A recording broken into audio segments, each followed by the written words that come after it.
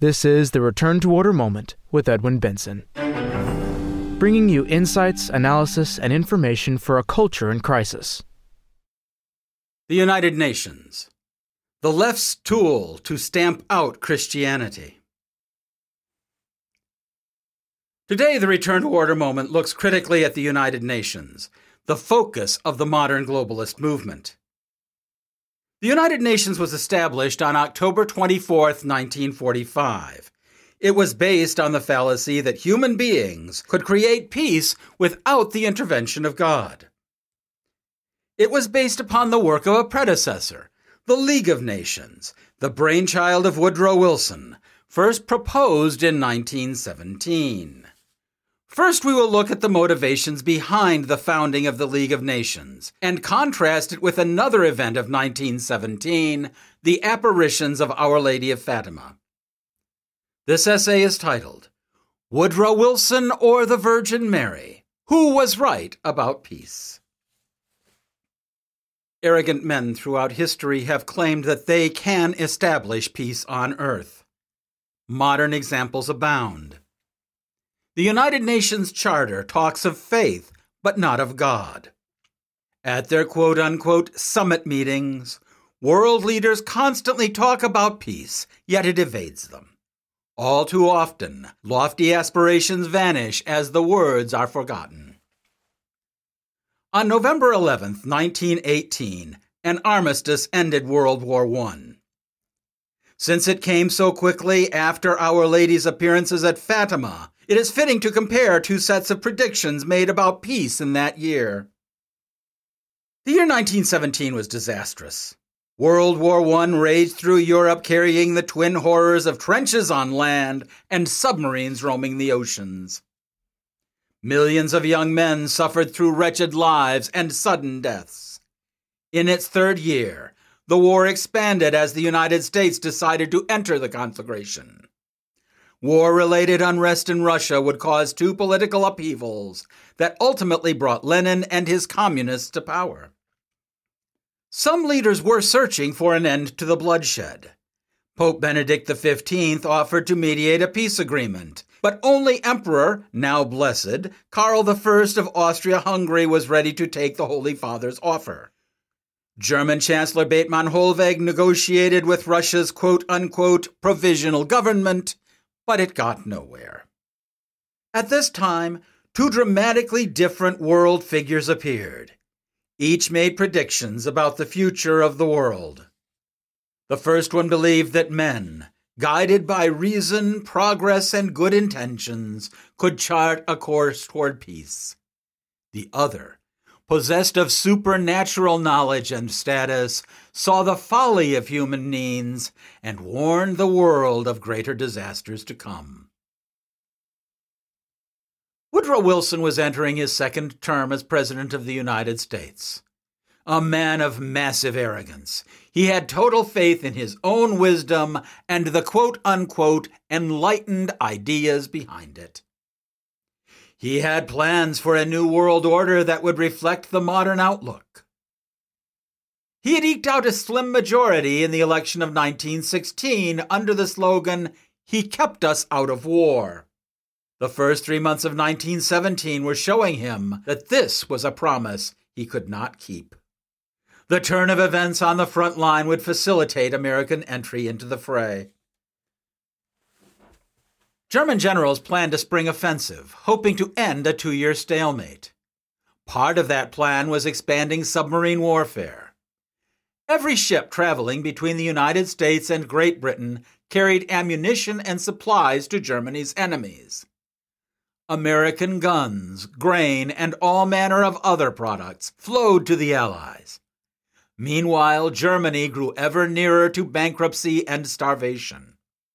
Purely military considerations would have Germany use their submarines, the best in the world, to sink these ships.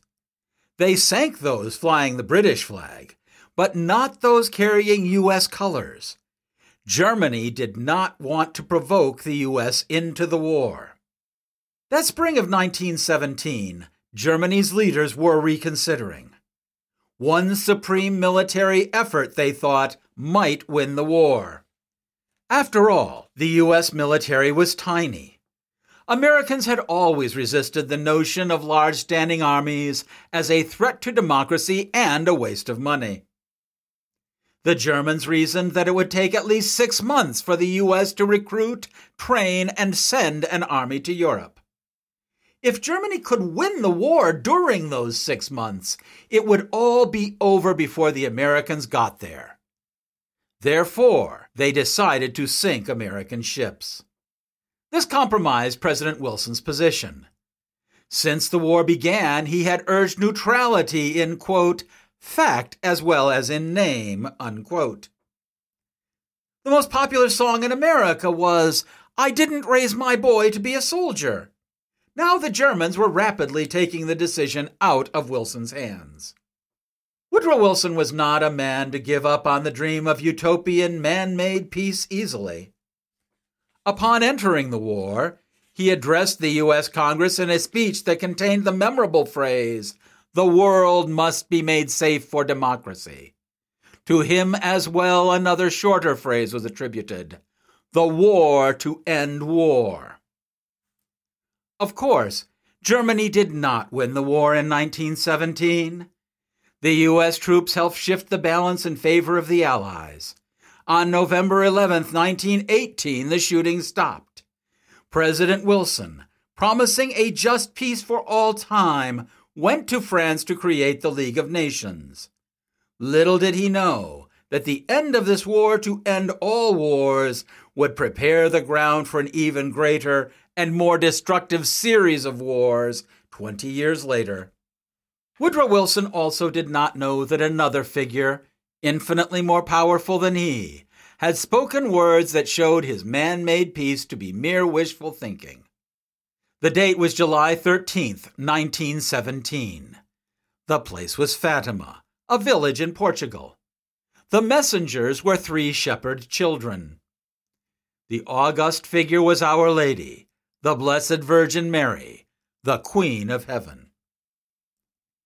Our Lady had appeared to these children twice before, on the 13th days of both May and June. Her July message was terrible. She showed the children all the horrors of hell. They saw the indescribable torture of the souls whose rejection of God had consigned them eternally to the fire. Quote, "You have seen hell," Our Lady explained, "where the souls of poor sinners go. In order to save them, God wants to establish devotion to my Immaculate Heart in the world." Unquote. She continued, quote, "If they do what I tell you, many souls will be saved and there will be peace. The war will come to an end. But if they do not stop offending God, in the reign of Pius XI, a worse war will begin. To prevent it, I will come to ask the consecration of Russia to my Immaculate Heart and the communion of reparation on the first Saturdays. If my requests are fulfilled, Russia will convert, and there will be peace. If not, she will spread her errors throughout the world, promoting wars and persecutions of the Church. The good will be martyred, the Holy Father will have much to suffer, and many nations will be annihilated. Finally, my Immaculate Heart will triumph." Unquote. Our Lady would appear to the children 3 more times, culminating in the miracle of the sun on October 13th, 1917. 2 visions of peace, one real and true, the other foolishly optimistic and human, were offered to the world in 1917. The world would follow Woodrow Wilson's dream, albeit in an adulterated form. His quote-unquote wisdom came to naught. His vision of a League of Nations would barely see the light of day. One result of his promised path to peace would end with Adolf Hitler and World War II. Additionally, the quote-unquote peacemakers of World War I made decisions that would help revive Islam, a problem that continues to this day. Our Lady's predictions proved to be by far the more accurate. Fatima scholar Luis Sergio Solomeo's book, Fatima, A Message More Urgent Than Ever, spells out the ways that Our Lady's message was proven by events. Here, a short synopsis will be given. Quote, "The war will come to an end," unquote. World War I ended on November 11, 1918. The peace treaty was signed at Versailles on June 28, 1919. Quote, "But if they do not stop offending God, in the reign of Pius XI, a worse war will begin," unquote. World War II began with the Japanese invasion of Manchuria on September 18, 1931. Quote, "If my requests are fulfilled, Russia will convert and there will be peace. If not, she will spread her errors throughout the world, promoting wars and persecutions of the Church." Communists took over Russia on October 25, 1917. The errors of Russian communists continue to inspire Marxists all over the world. Quote, "The good will be martyred," unquote. More Christians were martyred or killed in the 20th century than in all previous centuries, perhaps all previous centuries combined. Quote, "The Holy Father will have much to suffer," unquote. The sufferings of the popes since 1917 have been legion. Quote, "Many nations will be annihilated," unquote. Looking at a map of the world in 1917 will reveal many nations that no longer exist. Additionally, the Soviet Union took over many nations that still existed formally, but actually were puppets of the Soviets. Faithful Catholics await the triumph of Our Lady's Immaculate Heart, placing their full trust in the promises of the Queen of Heaven. However, the world honors Woodrow Wilson's vision and ignores Our Lady.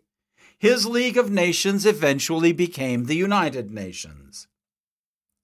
It is not surprising that humanity never seems to learn. When quote-unquote wise men separate themselves from the source of all truth, they render themselves incapable of understanding it. The United Nations sees itself as the savior of the world, a delusion to which many of its member nations contribute. However, its limitations are those of men. They fall far short of God's all-present, all-knowing, and all-powerful nature, so their decisions often fail. Unfortunately, their failures do not prevent the UN from making ever more grandiose and godless plans. Edwin Benson examines one such impulse in his essay, Obsession for Contraception and Abortion at the United Nations Population Fund. The United Nations Population Fund is mounting a worldwide campaign to promote abortion and contraception, and they want you to pay for it. Their 2019 report asked for $264 billion. The United States pays 22% of the expenses of the United Nations. Combine those two numbers, and the U.S. share is a shade over $58 billion. That money ultimately comes from your federal taxes. The United Nations established the fund in 1969 as the United Nations Fund for Population Activities. Even though it adopted its current name in 1987, it still uses its previous acronym, UNFPA. A quick look at the UNFPA website quickly reveals the feminist orientation of the organization. The first line on the page is, quote, "ensuring rights and choices for all," unquote. Lavishly illustrated, few men appear on its pages. After all, the feminist ideology denies any decision-making role to would-be fathers. To commemorate its 50th anniversary in 2019, UNFPA devoted part of its web activities to a page called Icons and Activists, 50 Years of People Making Change. The background is a picture of shouting women raising their fists in a revolutionary gesture. Scrolling down reveals the statement, quote, "For 50 years, the world's icons and activists have made changes touching the lives of millions of women and girls. Today, people are more likely than ever to enjoy reproductive rights and choices. It is an extraordinary achievement, an inspiration to us all," unquote. Two of the icons are Margaret Sanger and Cecile Richards, the founder and the recent president, respectively, of abortion giant Planned Parenthood. Other familiar names include Melinda Gates, Bella Abzug, Gloria Steinem, Margaret Atwood, and Christiane Amanpour, all of them strongly pro-abortion. Much of the money that UNFPA requests would go toward ending, quote, the unmet need of family planning, unquote. According to the report, quote, there are 232 million women in developing countries who want to prevent their pregnancies but are not using modern contraceptives, unquote. That figure is not documented, and readers are apparently supposed to accept it blindly. As expected, the report contains no language that refers to any moral dimensions regarding human reproduction. The do-your-own-thing mentality that prevailed at the time of UNFPA's founding in 1969 still prevails. The report does claim, quote-unquote, substantial progress in the use of, quote-unquote, modern methods. Quote, the number of women using modern methods of contraception has almost doubled, from 470 million in 1990 to 840 million in 2018, unquote. UNFPA wants to extend contraception to all within 10 years at a cost of $12 per recipient, or a total cost of $68.5 billion. We are then glibly informed that, quote, net savings are likely to be realized. With reduced requirements for maternal health care and delivery, child health care, education, and other services, the savings will be many times larger than the expenditure on family planning, unquote. All of this analysis is economical, as if having a child is a purely monetary consideration. Left unsaid are the methods that it will use to convince women of their quote-unquote unmet need. Children are still a blessing in many parts of the developing world. UNFPA also has the laudable goal of ending quote-unquote preventable maternal deaths. Unfortunately, some paths to this goal have nothing to do with protecting their babies.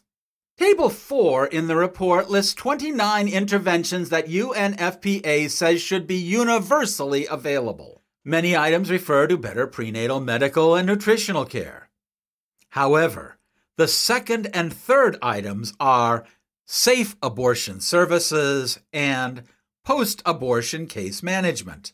Further down the list comes removal of the retained products of conception. This removal means making sure that all parts of the child are removed after the ghastly procedure of abortion. The UNFPA 2019 report dismisses any sense that the protection of life is a fundamental moral issue.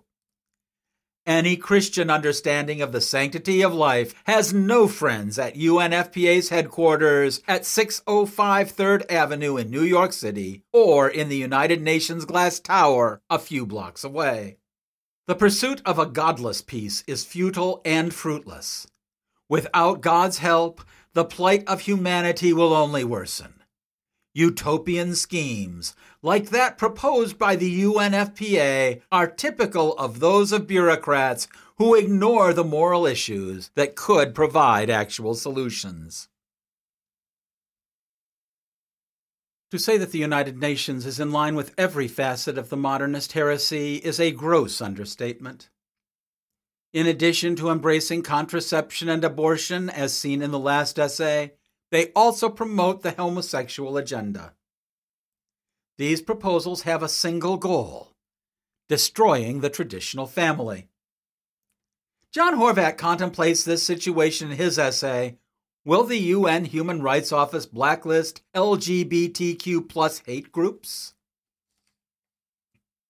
Anyone who doubts the existence of an LGBTQ+ agenda need look no further than the United Nations Human Rights Office. Its plan is not hidden, but open. There is no cast of conspirators, as the characters involved state their objectives clearly and forcefully. The Human Rights Office goes beyond merely favoring the LGBTQ+ cause. Its officials radically oppose all those who uphold the traditional family and its religious underpinnings. It is now mobilizing sympathizers to gather information on the moral opposition. The conservative United Nations watchdog group CFAM reports that the Human Rights Office is calling for input mostly from LGBT groups and activists to report on politicians, religious leaders, and organizations that oppose their quote-unquote rights.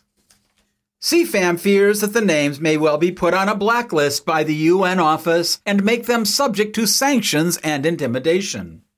What causes concern is the thorough nature of the January call to action. The appeal for information asks for a complete account of any resistance to the LGBTQ+ agenda. It requests detailed information on, quote, the main actors who argue that the defenders of human rights of LGBT individuals are furthering a so-called gender ideology, unquote. The document further asks for examples of, quote, public expressions or statements by political and or religious leaders, unquote, who challenge LGBT, quote-unquote, rights. The UN ideologues are also interested in the main arguments used against activists and their effectiveness. There is an appeal for details about the quote-unquote narratives that are, quote, used to fuel violence and discrimination based on sexual orientation and gender identity, and their particular impact on sexual and reproductive rights, unquote. The United Nations Human Rights Office has no tolerance for the defenders of life and the traditional family. It disputes the notion of quote-unquote gender ideology as a mere conspiracy theory. There is no desire to quote-unquote dialogue with those who disagree with the LGBTQ+ agenda. The UN officials have subscribed so completely to the agenda that no opinions to the contrary are allowed. Moreover, they have extended the agenda to include procured abortion, immorality, and all other measures that oppose a Christian notion of the family. The aggressive campaign especially targets religion. It sees the protection of religious beliefs and consciences as mere subterfuges used by Christians to limit the sexual and reproductive quote-unquote rights of LGBTQ+ persons. Activists are asked to report on how these protections have been used against them. The gathered information will be part of a coming report about the protection against violence and discrimination based on sexual orientation and gender identity. It will be presented at the UN Human Rights Council in Geneva. The UN Human Rights Office and similar groups have a distorted view of those who shun immoral acts for violating God's law. Such faith-based and principled opposition is not personal and does not direct hatred toward any individual. Nevertheless, some organizations, like the Southern Poverty Law Center, have created lists of quote-unquote hate groups, simply because these groups peacefully and legally oppose the LGBTQ+ agenda. However, Christian opposition to sodomy is based on a doctrinal position that holds that the natural moral law, valid for all peoples in all places and eras, must be upheld if society is to be good and prosper. Sodomy, procured abortion, and other intrinsically evil behavior are gravely sinful and harm society. However, Christian opposition to these sins is never violent or illegal. The left does not prove the violence of those who defend Christian morality. Instead, it gratuitously repeats its assertion that all resistance is violent. This UN call to action is proof that the left is radicalizing globally. It mirrors the efforts of leftist governments, organizations, and political parties around the world that have created a new class struggle between those who uphold Christian morality and those who want it destroyed. There is no need to look for anti-Christian conspiracies. An open agenda exists at the service of globalist ideologues that targets the Catholic faith and the remnants of Christian civilization. This concludes The United Nations, the left's tool to stamp out Christianity. Thank you so much for listening. Return to Order, of which this podcast is only a part, strives to be a source of light in a dark and disordered world. Your prayers are appreciated. If you have enjoyed this podcast, we ask you to subscribe and give us a 5-star rating with the service through which you are listening to it. Increased subscriptions and high ratings means that more people will be directed to the Return to Order moment when searching for new podcasts. So by rating us, you can help Return to Order be more effective. In addition, subscribers gain access to all previous episodes of the Return to Order moment. We would also like to recommend the book which spells out the motivations behind our work. Mr. John Horvat's book, Return to Order, is available as a free download through our website, www.returntoorder.org, or in printed and recorded form through our bookstore. All rights are reserved. Copyright 2021 by the American Society for the Defense of Tradition, Family, and Property, TFP.